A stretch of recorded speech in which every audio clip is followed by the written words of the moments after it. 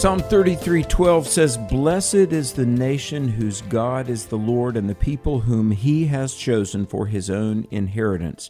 Blessed is the nation whose God is the Lord. Psalm 144 verse 15 says, "Happy is that people that is in such a case. Yes, happy is the people whose God is the Lord." Well, those verses, that's truth right there. That's for sure. Blessed and happy are the people whose God is the Lord. Hi, good morning, everybody. Alex McFarland here. You are listening to the American Family Radio Network. We're so glad that you are. So honored to be here on a day with a lot in the news, a lot going on. And we're going to talk with a friend and a colleague in the Biblical Worldview work, Dave Glander, in just a moment. But I do want to welcome you to the American Family Radio Network. And I'm going to give our number because we might touch on some things in the conversation about which you would like to enter in. And our number is 888-589-8840, 888-589-8840. Glad to be on right now. If you recognize my voice or my name, it might be because of a show that you hear in the afternoons called Exploring the Word, which is heard 3 to 4 Central Time and all across America, 3 to 4, 4 to 5 Eastern. Bert Harper and I do Exploring the Word. We have done for well more than a decade. And in just a moment, I'm going to pull out a question from our new book and talk about it with one of our guests because it's in the news. Some major Baptist leaders have been weighing in on this this week. And it's a question about whether or not a Christian should attend a gay wedding. But before we get there, I want to name a couple of things going on that I'm just so honored. I got my copy of the AFA Journal. Now, the magazine, the AFA Journal, which is a phenomenal Christian magazine, it's now called The Stand, S-T-A-N-D, as in taking a stand for truth, which AFA has done for many years, and we hope we can be used by God to encourage you to take a stand for truth. But I am so blessed. Randall Murphy, the editor of the Journal, and Addie Grace Putnam, one of the writers, they did an article about Truth for a New Generation and our ministry of apologetics and biblical worldview. And I thank God for that, our summer camp coming up. And I wanted to mention, because we got a lot of people who emailed me over the weekend, and they said, "Hey, congrats, you're in the Stand, the AFA magazine." I said, "Praise God." Yeah, so people were asking me about what I'm doing and where I'm speaking. Now listen to this, because I know we have a lot of listeners in Wilmington, North Carolina. This Thursday night, March 24, I'm going to be at the Lifeline Pregnancy Center, 4522 Fountain Drive in Wilmington, and their website is lifelinewilmington.org, and I'll be there for their Pregnancy Care Center banquet. The theme is A Light in the Darkness, and I'm going to be there. I think it starts about 5:45 or 6. I'll be speaking probably around 7:30. But if you're a listener in Wilmington, what a wonderful thing to support life. And Thursday night, I look forward to being with the good folks in Wilmington at the Lifeline Pregnancy Center banquet. But then Friday night, Richmond, Virginia. I know we have a lot of great listeners in Richmond, Virginia. The Men's Alliance Tribe. Now, I like that. That's a great name for a men's ministry. The Men's Alliance Tribe, Swift Creek Presbyterian Church, there in the Richmond area. I'm going to be there this Friday night, March 25th, and we're going to be doing 2 sessions with Q&A. And the topic for our culture, now listen to this, folks, Core Truths for an Unshakable Faith. This is from my book, Core Truth for an Unshakable Faith. I'll be teaching, and we're just going to pray. We're going to talk about how to defend the Christian faith in these times. And so if you want to go to that, all the complete event information is on my own website, which is alexmcfarland.com, alexmcfarland.com. Hey, folks, I will preach and teach at the drop of a hat, and I'll drop the hat, as the old saying goes. Well, you know, Bert and I released a book last fall, 100 Bible Questions and Answers from the first 10 years of Exploring the Word. We're already working on a follow-up volume that probably will come out in 2023. But there were 4 questions that dealt with moral issues. And I want to bring up my guest, Dave Glander of Reasons for Hope, just a valued colleague for many years. And somebody, I really appreciate the way he thinks and how he integrates Scripture and the Word of God and truth into all of his ministry. He's reaching thousands of young people every year, and that's my heart as well. But Dave Glander, thanks for holding. Welcome to the American Family Radio Network. Good to see you this morning, Alex. Hey, thanks for being on, and I'm assuming you are in your home state of Georgia, right? I am, yep. Yeah, at home for a little while before we get back out on the road. Amen. Well, before I've got a couple of questions. I want to cue this up, but first of all, I want you to introduce yourself. You, several weeks ago, were with us in Nashville at National Religious Broadcasters, and boy, that was a blessing, wasn't it? That was awesome. What a great time. It was so inspiring to see so many Christians out there just doing their best to make the name of Jesus glorified in this planet. Well, there was a kind of a spirit of revival and a higher energy than I'm used to. It was the first, really big, I don't know, there were 4,000 or 5,000 people there, I know. And all, everybody from David Jeremiah on down, every ministry you've ever heard of. Of course, AFA is always a big presence there in the American Family Radio Network. But, Dave, with everything happening in the Ukraine, all the moral issues. By the way, our prayers are with the folks in Oklahoma and Texas. It was just a pretty devastating tornado last night. Don't you think suddenly there's a renewed urgency that, look, our nation has got to get back to Jesus. We've got to have a move of God. And every Christian, it's like all hands on deck, that we've got to work for the gospel and the Great Commission, and that's more urgent than ever. I think that light bulb is switching on in the minds of a lot of people. Do you? When COVID first hit, of course, we all kind of sat there going, all right, what is going on? Because I don't know about you, but in my lifetime, I've never experienced anything like that. I realized back in the 20s, there was a Black Plague somewhere back then, but I had never experienced anything like that. And at first I was going, all right, God, it's not like God was surprised by it. He knew it was coming, but what do we do with it? And Alex, I got to tell you, there seemed to be a sense of hopelessness. And that sounds terrible, you know what I mean? Because everybody, kids couldn't go to school. One of the worst things that happened was I had several weddings that I was going to be a part of in 2020, I guess it was, and getting those phone calls from the bride saying, hey, we're having to cancel. And I would say, well, hey, let's, let me know when it's back on. They're like, well, we're just going to get married in Mom and Pa's living room with just a couple of us. And I'm thinking that's not what every girl dreams of when she's growing up, to have her wedding and with a couple of people in the living room. They think of the princess moment, And so there was this I did several funerals. Dave, I didn't mean to interrupt, but during 2020, I remember summer of 2020, there were several funerals, and there was one or two relatives on Zoom on a laptop. Yeah. And COVID, like you say, a sense of hopelessness, because COVID really interrupted some of these milestones of life that families share together. Yeah. What about husbands not being able to be in the delivery room?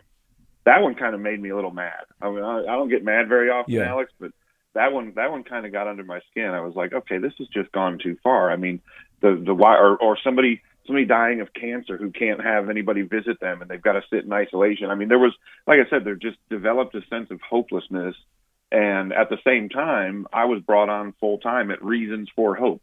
So I don't find I don't find the irony, passing me on that one. But what I've seen, Alex, that's a great ministry name. That's what I'm saying. I love the Carl Kirby established it about 11 years ago, and I love the ministry name. But at a time when hopelessness seems to be running, and you can think, okay, well, hopelessness, that's a terrible problem. No, it's not, though, and here's why. What I've discovered is, Alex, you and I are into apologetics, and for the longest time, in order for me to get the gospel into somebody's ears, you kind of have to overcome a couple hurdles before you can get there, because everybody had their own preconceived notion of what the Christian worldview was, and they probably rejected it, or you know what I mean? There was this hurdles. But with the sense of hopelessness that was out there, all of a sudden the gospel became enough again. It was enough for so long. And don't listeners, please don't hear me when I'm saying it's not enough. in America, it's you have to overcome hurdles to get to the gospel, which is enough.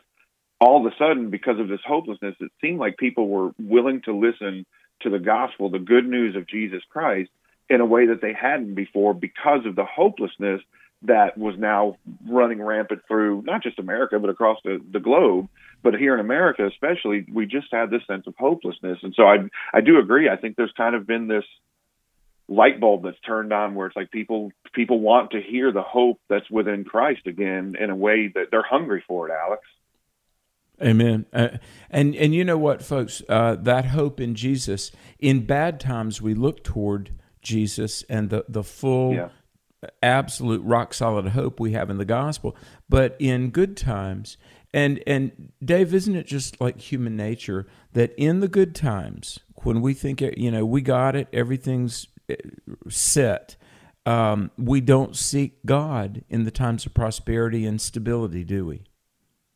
And it's easier to praise God when you're on the mountaintop and not necessarily seek Him. There's a difference between praising Him and seeking Him.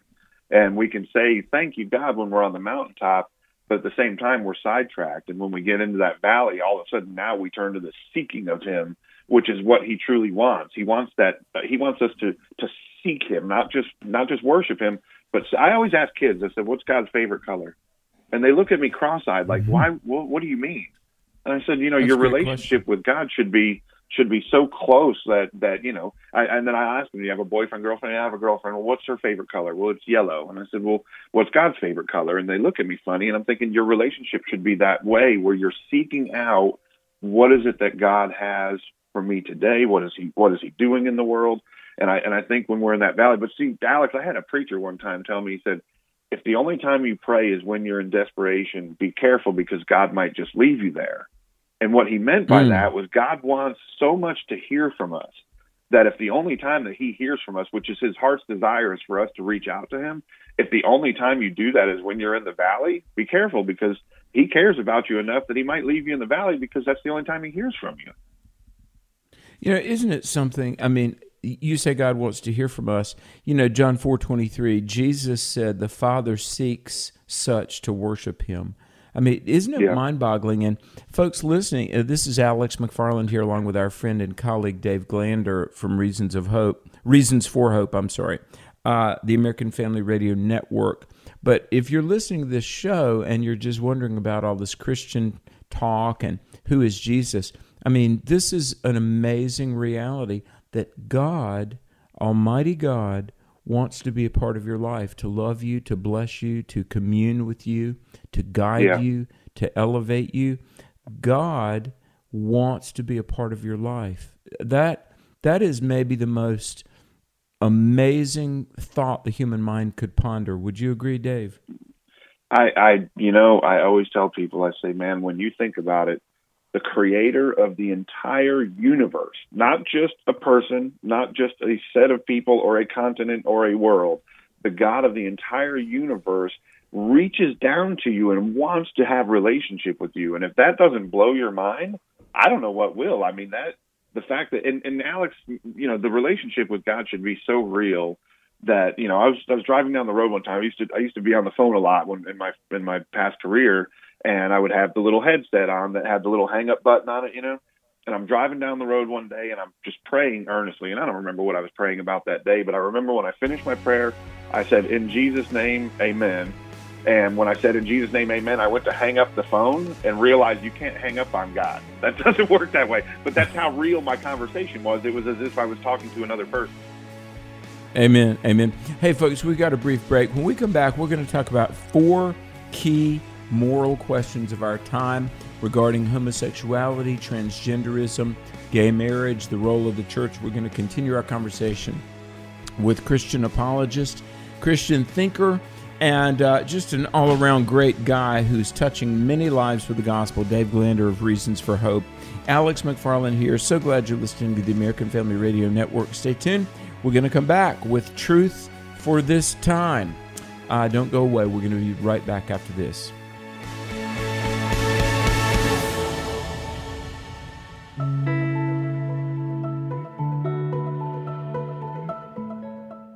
Here are Tim and Riley Wildman for the AFA Foundation. Riley, what is your title?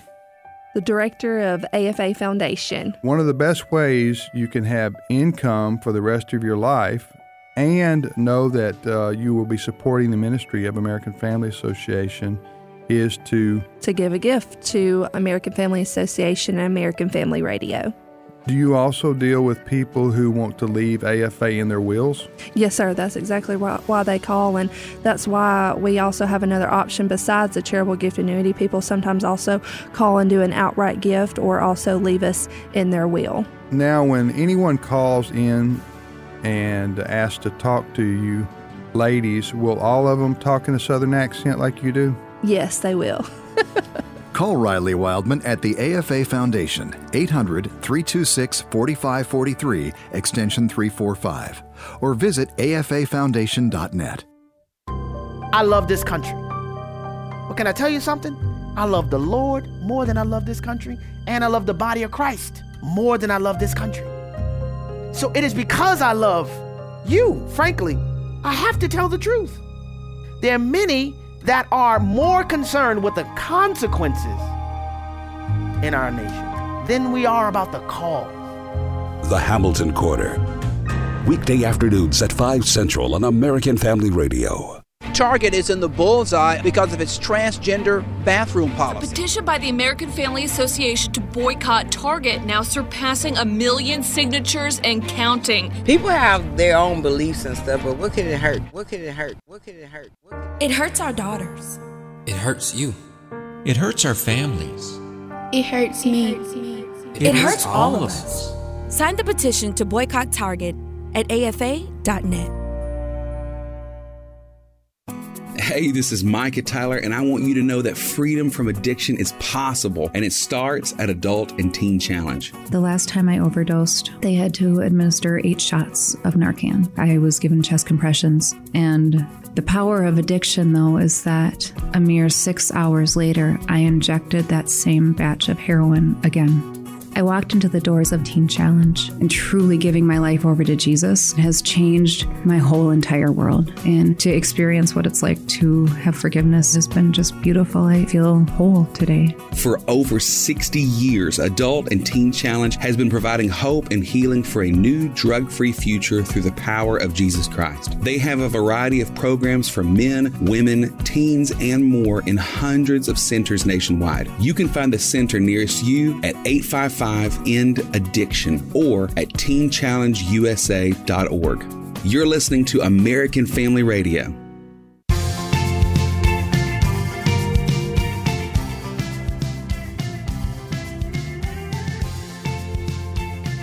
You know, talking about COVID and its impacts, short-term and long-term on the culture, we're talking with our friend Dave Glander. Dave, I saw a T-shirt the other day. It said, "Normal isn't coming back, but Jesus is." And I thought, I love that. When are we going to get back to normal? Hey, folks, this is the American Family Radio Network, and I do want to remind you that afr.net, a great website. By the way, all of the programming, Sandy Rios in the morning, today's issues, exploring the Word, the biblical worldview content. We do the Hamilton Corner, airing the Addisons, amazing programming all day long. And we encourage you to tell your friends about afr.net. And it's archived. You can listen to shows. If you hear a program that's especially meaningful to you, you can forward it to somebody else. And there is a mobile device, an app that works on all of your phones, and you can listen to the content. It's always a blessing to me when I hear people say, you know, I had never heard of AFR a year ago, and now it's all I listen to all day long, because we truly do. We want to help you integrate the Word of God into your life and know what's going on in the world, the news from a biblical perspective. We look at everything through the lens of truth, which is the Word of God. And then, I'll just put it this way. This is what we're all about, to evangelize the lost and equip the saved, and help see God restore America by helping lives and families and marriages be built on the Word of God. But Dave Glander, Reasons for Hope, I've got 4 questions I want to run by you, but quickly first, tell about your ministry, give your website. I know you and I are going to be doing a couple of camps this summer for young people, but where do we find Reasons for Hope on the internet? You can go to RFORH, which stands for Reasons for Hope. It's RFORH.com, and you can find out all the information. We also have a free app that everything on there is free. All of our content gets put up there. There's a ton of stuff. If you just got on the app and sat there trying to navigate through it, you'd probably have a month's worth of stuff if you were at it 24 hours a day, 7 days a week. And you can go to your app store or Google store and just type in Reasons for Hope, and it's a black background with a blue asterisk, and download that for free. There are short teachings, long teachings, there's blogs and vlogs and every other cog, and there's just everything is on there, and it's all for free. So we want to equip the saints in this day, and so that's the best place to do that. Amen. Amen. Well, Carl Kirby, both of you are great speakers. I've heard you both. Carl is one of the best speakers I've ever heard on creation versus evolution, and that's one of the big. I spoke to a group of college students Sunday morning before I preached at a church, Dave, just 2 days ago, and it was interesting. On the intellectual side, the college students, the number one question they had was really about evolution. How do you reconcile the Bible and what I hear in the science class? But really, and this was a little more predominant, though, on the emotional side, if God loves me, why do I feel alone in the world?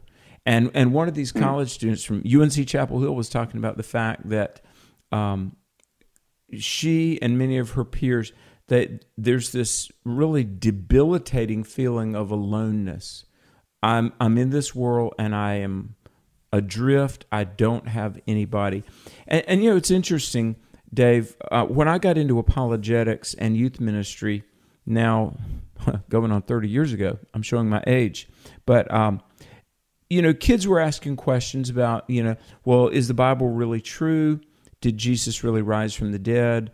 What about Charles Darwin? And we talk about that stuff to this day. And by the way, folks, let me just say, the evidence for God, creation, the Bible, the empty tomb, the life of Jesus, the evidence is just ironclad, compelling. Overwhelming. I mean, my goodness, it's not even a fair fight. I mean, really, the evidence for Christianity is just when Alex, I tell people, unimpeachable. When somebody asks me, you're a Christian? I look at them, I'm like, you're not? The evidence is so overwhelming that I literally look at people and I'm like, what do you mean you're not a Christian? You obviously haven't taken the time to study. Exactly.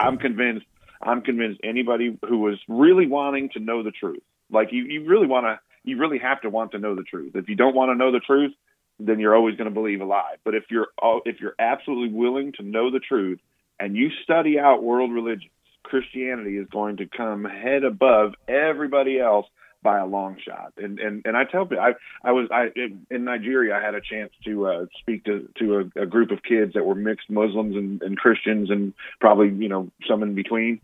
And finally, somebody asked me the question, why did you land on Christianity? Because I couldn't really say that until somebody asked me, because it was in a school. But once they asked me, I can answer the question. I said, look, I didn't need Christianity to be true. I didn't even want Christianity to be true. That's not why I'm a Christian. I'm a Christian because I followed the evidence, and it is truth, which is why I'm a Christian. Not that I wanted it or needed it, but I'm a sucker for truth, and because it's truth, that's why I'm a Christian.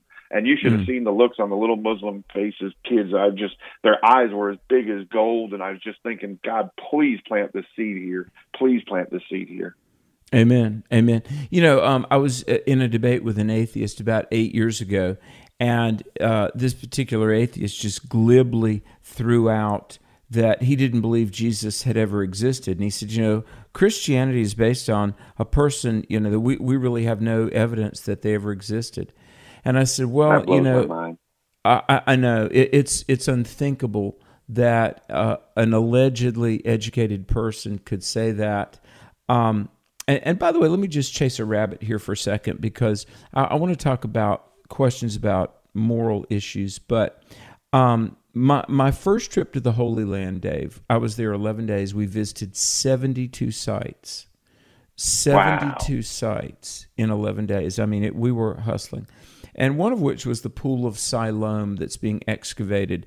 And, for any that have ever been to an archaeological dig, or maybe you've been to the Holy Land as we have, and I hope to go back within the next couple of years, but you can't fake an archaeological dig, All right. We were at the Pool of Siloam, where Jesus healed a person, and it was being dug out. It's actually been buried in tons of dirt by Muslims. There are a lot of biblical sites relevant to the Old and New Testaments, Jewish and Christian sites that have been defaced by Muslims. And so Israeli authorities really work diligently to preserve the biblical sites who have an agenda to deface them. But we were at the Pool of Siloam for a lecture, and this team of archaeologists was excitedly talking about Jesus stood on these stones, not similar stones, these. Yes.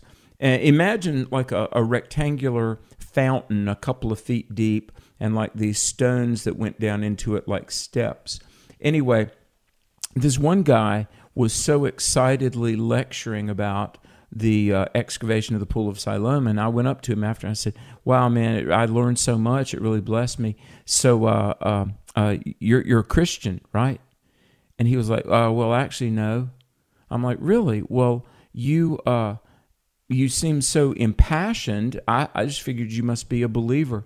He goes, "Well, not really. I'm just an archaeologist." But he said, "This is history, man. Jesus Christ of the Bible walked on these rocks."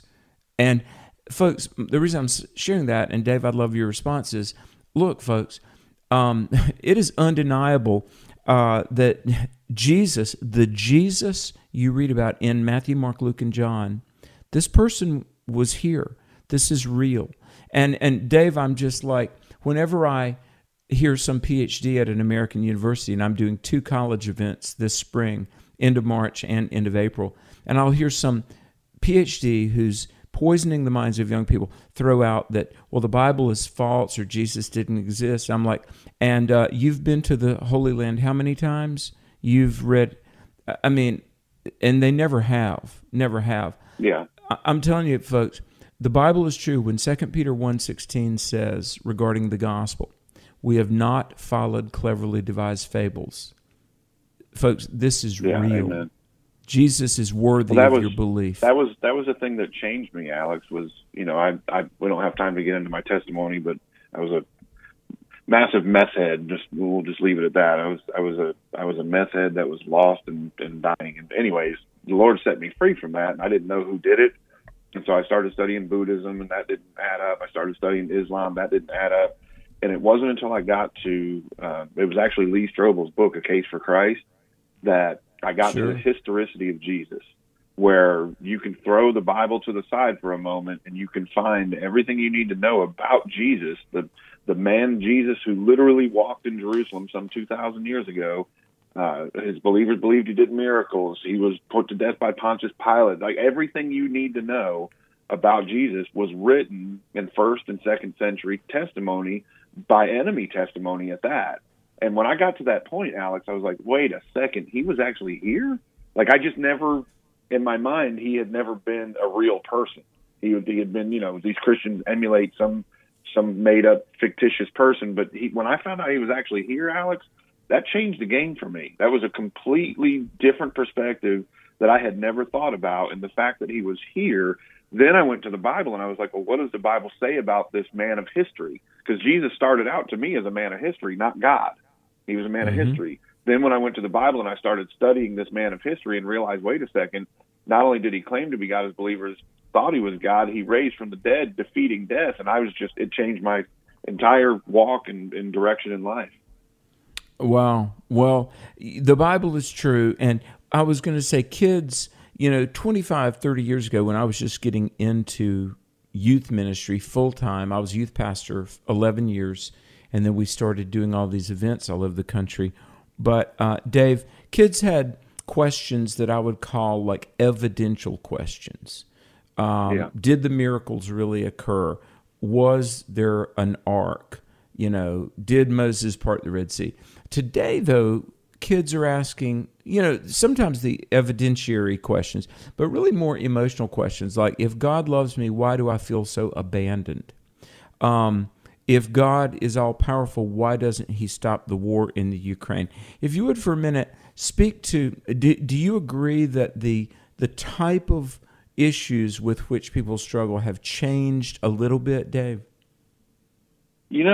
I was just over at our good friend Trace Embry's Shepherd's Hill Academy this past Friday, and one of my favorite things to do is to lead the chapel service for those kids, because those kids are in a 12-month outdoor rehabilitation program. They're some of the, I call them the worst of the worst. You don't get to Shepherd's Hill unless you've done something pretty bad. They're all teenagers, and I had them write out questions the day before I got there, like what would cause you to, what's the one thing, if you could get an answer for that would cause you to take God seriously?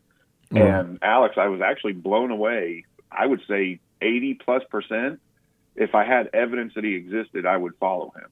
And so I'm going back there for a 3-part series in May I said, if evidence is what you want, how much time you got? I've got more evidence than you can handle, so I'm going to go back there. But I was actually really surprised at that, because you're right. I've noticed kind of a shift in what used to be evidentialism is more so an emotional plea now. But I've got to say, like, do you not agree that this stupid phones that we have in our hands has caused a lot of this emotional loneliness?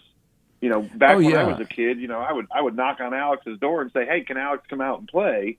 There was no phone call notice. There was no text message. There was no email. We just simply walked over to our friend's house. I would have next door neighbors come, and my mom would serve them dinner that night. That wasn't on the plan, but they came over, and it was like, hey, we're having dinner. Grab a seat. It was a different time, and loneliness wasn't such a factor. It's this social media that's really unsocial media is really what it is, because we think we're getting that human contact through our social media platforms. And gosh, now what is there? Half a dozen that are super popular. There used to be 1 or 2, and now there's many different ways that you can quote unquote get your social interaction, but you're really not getting your social interaction at all. I mean, heck, nowadays, if somebody knocks on your door, you kind of hide behind the curtain and pull the curtain back like, who is it? Don't let them in, Whereas when I was a kid, to get a knock on the door was exciting, Social media has made us antisocial, or at least less than social.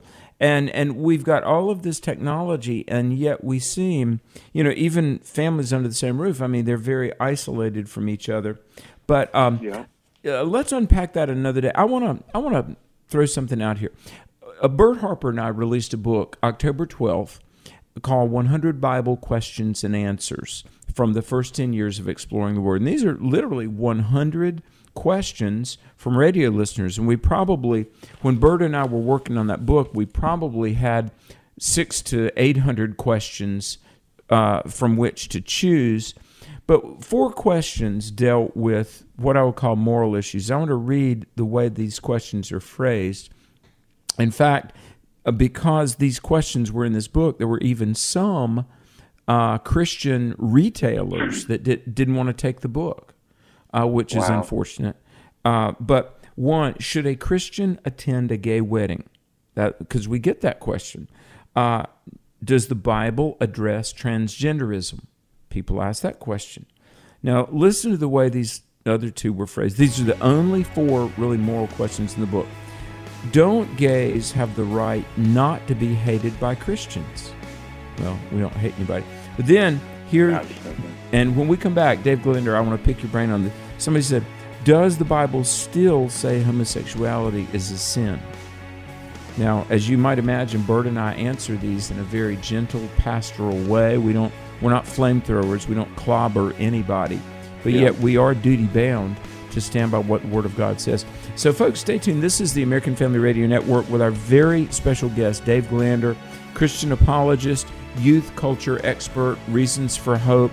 Alex McFarland here of alexmcfarland.com. Don't go away. We're going to unpack these 4 very relevant moral questions when we come back American Family Radio is back after this.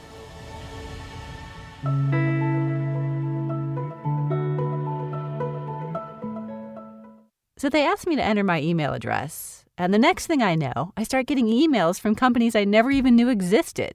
What's up with that? Here at the American Family Association, you have our word that we won't give away, sell, or lease your email address to any other organization or company. We're thankful when you take the time to subscribe to AFA Action Alerts, 1 Million Moms, Engage Magazine, or any of our other online newsletters.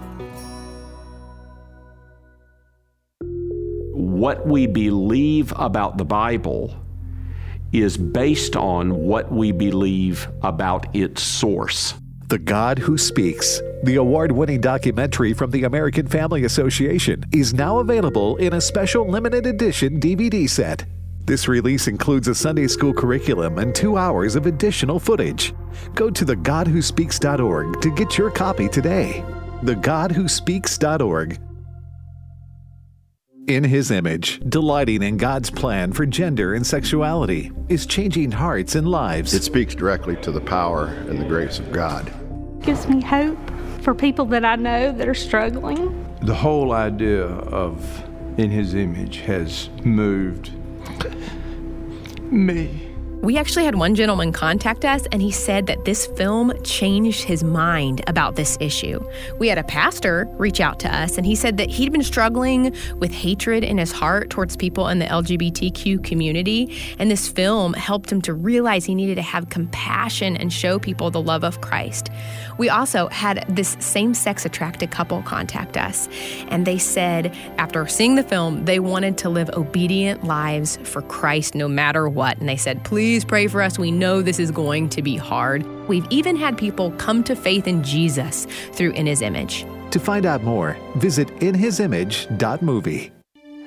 We've always had an interest. God has given us a gift of being able to help a lot of people with their finances and budgets and stuff. AFA supporters Bernie and Alice Larson met Dan Celia at a Faith, Family, and Finance town hall meeting. And he answered some questions, and we were thinking about the charitable gift annuities, and we'd never heard of that before, but we thought, well, we'd always wanted to leave some of our money for God, but we didn't know where or how. And we felt like this was put into our laps as answer to our prayers as to what we could do after we're gone. Bernie and Alice learned a charitable gift annuity from the AFA Foundation would provide them with a monthly income for life, as well as supporting the American Family Association into the future. You can learn more about charitable gift annuities and other financial products at afafoundation.net or call 800-326-4543, extension 345. And you just can't outgive God.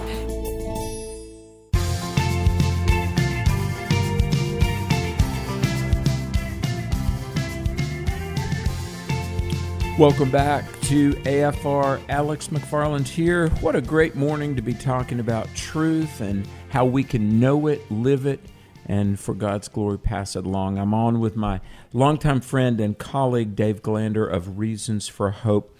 So, Dave, these questions that were in our book, and by the way, our book, 100 Bible Questions and Answers, is at the AFA store, along with a lot of other great resources.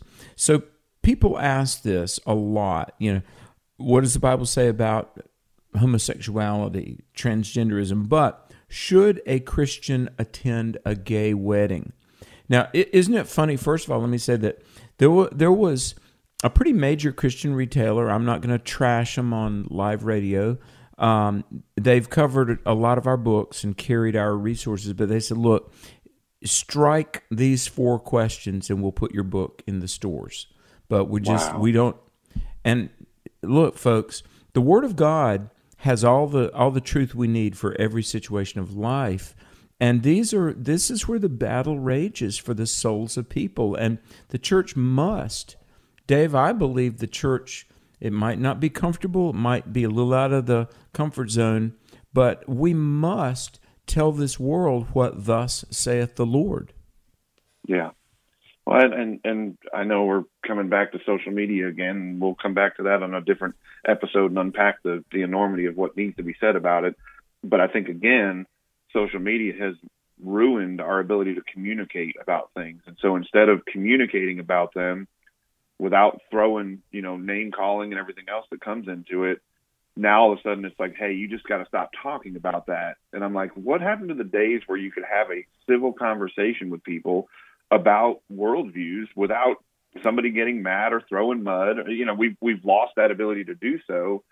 Again, I think because social media has got a lot of keyboard warriors who have lost the ability to have a face-to-face civil conversation about issues that really matter, Alex. I mean, these are things that we should talk about. There's no reason why we shouldn't talk about them. And I want to go to the one that you said about, what was the question about why do Christians hate gays? Somebody asked the question. Listen how this was phrased. Said, don't gays have the right not to be hated by Christians? Well, if any of my Christian friends hate somebody who's gay, they're not my Christian friends. Like, that's not how that works.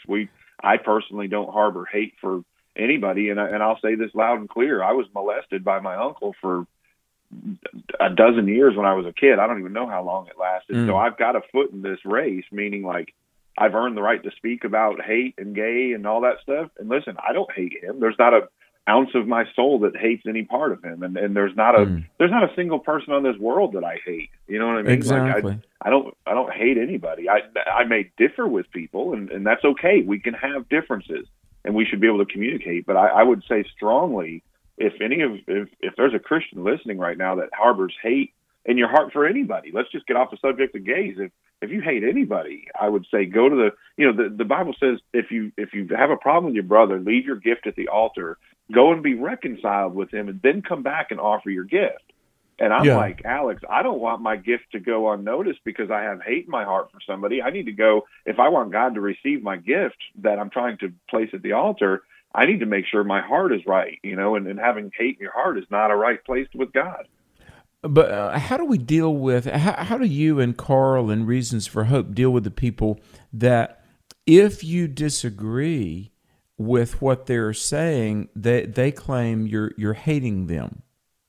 Now we all know by definition, 1 John 4:20, Jesus said, if a man says I love God but hates his brother, he's a liar and the truth is not in him. So by definition, we Christians, we don't hate anybody, obviously. But what's so tricky about our culture these days is if you disagree with what somebody says, doesn't matter how delusional it might be, transgenderism for goodness sakes, but if you disagree, they'll say, well, you're a hater.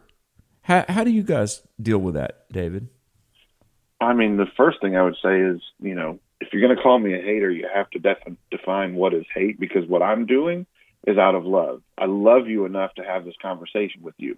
And again, we need to move off of just being gay. That's a conversation with anybody who's not walking in the will of God for their lives. And so, but I mean, specifically in the gay community, listen, I love you enough to tell you the truth. I love that Penn Jillette. You've seen that video where he's talking about the guy who was proselytizing, and he says, if you really believe that there's a hell, and if you really believe that people are going to this place, he goes, if I believe that, at some point in time, if I see you standing on a railroad track and a train is coming, I'm going to tackle you. This is an atheist who says this. And so in the face of these controversial subjects, which shouldn't be as controversial as they are, I just tell him, I said, look, I don't hate you at all. I love you enough to have this conversation with you because, again, if I saw you standing on the railroad tracks and a train was coming, I would tackle you off those tracks. And you can tell me, well, the train's not going to hurt me. I believe the train's going to hurt you. So if it is my personal belief that the train's going to hurt you, then I'm going to tackle you off the tracks. And it's the same thing with homosexuality. I believe you're walking outside of the perfect will of God, and so I want to have a conversation with you about that. But I want to do it lovingly. And that question about would I attend a gay wedding, I personally would not, because what I feel like that would do is lend an air of support for it. What I would do is invite them over to my house for dinner. I would go to their house for dinner. I'll go on vacation with them, and we'll have conversations about worldview and life and family and everything else. And I will love them until the day where I'm dead or they're dead and beyond. But I wouldn't go to a gay couple's wedding ceremony, because I don't want it to look like I'm lending support to that, because I can't. That violates my worldview. And Alex, it's sad sometimes that Christians are the only ones who can't have a worldview. You can have a worldview about anything Isn't that else, wild? but if you're a Christian, you can't. Yeah. And when, in reality, and folks, by the way, your worldview, your view of life, origin, purpose, destiny. Where did we come from? Why are we here? Where are we headed? Plus 100 other nuances of life. You just plugged my book. That's how, why, where. It's the three fundamental questions that everybody has to ask. Any worldview should really fulfill 4 C's, and this is something I wrote. And the last letter in this acronym is not ideal, but listen, it should be comprehensive, cohesive, corroborated, and completing. And God gave this to me like 25 years ago. But look, comprehensive means it answers all the big questions. Corroborated by evidence. Cohesive. It hangs together. It makes sense. It's livable. And then completing. It should fulfill you and be worth living for. Okay. The Christian worldview alone, folks, I would submit to you that, there's a dozen shades of secularism and naturalism, physicalism. There's all 10,000 types of spiritualism, polytheism, New Age, false religions. There's hedonism, just live for pleasure, burn out young and just eat, drink, and be merry. So look, your worldview should be comprehensive. It ought to answer the big questions from history to the future to the problem of pain and suffering to the physical and emotional realities of life. Comprehensive, cohesive. It ought to hang together and make sense. It should be corroborated by evidence, outside objective evidence. We call this empirical proof. And then it should be completing. It should fulfill you. Yeah. It should. Amen. And only the message of the Lord Jesus fulfills those 4 criteria for a worldview. Yeah. Yeah.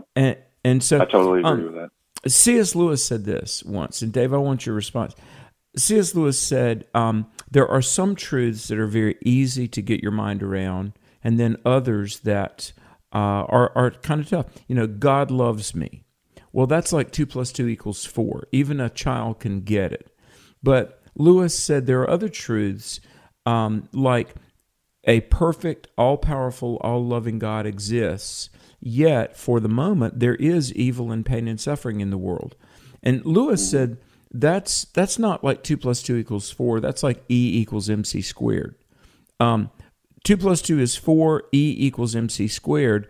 They're equally true, but not equally understandable. And God loves me. There's pain and suffering, but Christ is coming back. These things are equally true, but for the human who's wrestling, hurting, it's maybe not equally accessible. But friend, that's why relationships matter. Dave, the harder the truth, the more we need to invest time and build relationship in order to impart that biblical truth. Well, the first thing I got to say to that, Alex, is you got to get out of the way. Like the best thing that I brought to God when I came to Christ was nothing. I brought an empty plate. Like I was so down in the hole that I didn't come to God and say, "Hey God, I'll serve you if, I'll worship you if, I'll walk your path if." There was no ifs involved when I met Christ. I was literally like, I am so dog tired that I can't make it another step. You just go ahead and take over. And my literal altar call was, if you're God, do something about it. That was the words that I used. And boy, did he do something with it. And so I didn't come to God with an expectation that I was going to be able to maintain holding on to a percentage of godhood, because that's who I was before I met God. I was the God of my own world. I was the God of my finances, of my career, of my relationships. I was the one making all the decisions, calling all the shots. And so when you come to Christ, I was pro-gay marriage. I was pro-abortion. I was pro-whatever before I met Christ. And, I hardcore, man. I was a hardcore liberal. And just, Back in the day. I was a diehard militant atheist. And when you have a naturalistic worldview and all there is naturalism and there is no supernatural, then who cares if somebody's gay, or who cares if you kill a baby in the womb? Who cares? To each his own, as long as you're not disrupting my little bubble that I'm living in, then, carpe diem, do what you want to do, And when I came to Christ, I had to have a change of mind where I understood that. I think, let me give a quick example, and I use this at your conference, the Truth for a New Generation conference this past summer, where I have a talk called Why God, because I'm like, we have to ask God why he says things are wrong, not that he says they're wrong. Because if you just go into the community and you're like, you're wrong, you're wrong, you're wrong, you're wrong, nobody's going to listen to you. But if you tell them why, then it helps unpack it. And so I start with an example of Monopoly, and I say, Alex, you're going to come over my house. I'm going to have a game of Monopoly sitting there. I'm going to say, hey, I'm going into the kitchen. I'm going to fix us a sandwich and a drink. I'll be right back. Set up the board however you want it. And so you're like, great, I'm going to set up the board. You're going to give yourself all the money. You're going to give me $100. You're going to take all the properties. You're going to give me only Connecticut because that's where I live. You're going to put hotels on everything. You're going to give me an apartment on, you're going to set up the board where you have the best chance of winning because I said set it up however you want. I come back from the kitchen. I look at the board. I set the sandwich down. I knock the board clean. And I said, I don't like that. Hold on a second. I've got to get a drink. I forgot the drink. Go ahead and set up the board however you want it. So you go ahead and set up the board exactly the way you did the first time because that gives you the best chance at winning, right? I come back with a drink. I knock the board clean again. And you're like, what are you doing? And I said, I don't like the way you set that up. And you said, well, dude, have you read the instructions? And I'm like, what do you mean instructions? And you break out Parker Brothers instruction book and you say, here's the instructions to the game. And I'm like, oh my goodness, I didn't realize there were instructions. You mean there's a means to an end? There's a way that this thing actually goes? And so I realized my name's not Parker Brother. Your name's not Parker Brother. Parker Brother gets to make the rules of the game because they're the ones who invented the game. They're the ones who created it. And so if you create your own board game, which I would suggest you do, I did that when I was a kid. It was a blast. And on my own board game, I got to make my own rules because I was the creator of the board game. And so I created the rules. And anybody who played my game had to play by my rules because I was the inventor of the game. Well, guess what? I haven't created a world anytime soon. Have you, Alex? No, not last time I checked. How about a universe? I can't do that. How about a universe? All right. So since we're not the creator of the world or the universe, God is. And since he's the creator of it, he has a rule book, and it's called the Bible. And I hate calling it a rule book because that sounds like it's some sort of it's so much more than terrible way. Yeah, but so it's the instructions for life, and it's the instructions for life on how to have a good life. When I was in the world, I would look at all the musicians who had everything I wanted, and I was like, just give that to me, and I'll show you that would work. But all these guys were killing themselves or overdosing or in and out of rehabs, and I couldn't figure out why they had everything I had, but they were so empty. And it wasn't until I got filled with the Holy Spirit that I realized the only thing that can fill that void in us is the filling of the Holy Spirit, not drugs, not popularity, not any of that stuff. It's only the Holy Spirit. And so when we come to Christ and we realize, so now we address these issues like homosexuality, and I say, look, I'm not the one telling you it's wrong. The reason why I'm telling you it's wrong is because the instructions book that tells us the instructions to live a life of joy and of peace. These are the things that Christ offers. In order to have that joy and that peace, the best bet is for you to follow the rules that are within this book. And when you do, it is a satisfying life because now you're in line with the Creator. Wow. Powerful truth. And folks, we want you to be in line with the Lord. He loves you. We often say this, Jesus is as close by as a prayer. He really is. Folks, I'm going to be on in the next hour or two, 10 to 11 Eastern Time. This is the American Family Radio Network. Dave, I'll give your website one more time. RFORH.com stands for Reasons for Hope. RFORH.com. Dave, it's always a blessing to visit with you. Thank you for being with us, Amen. But more importantly, thanks for what you do for God and country, standing for the truth.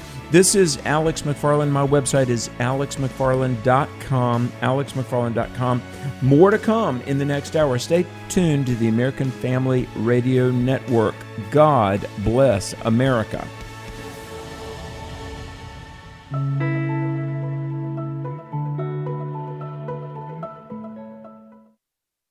The views and opinions expressed in this broadcast may not necessarily reflect those of the American Family Association or American Family Radio.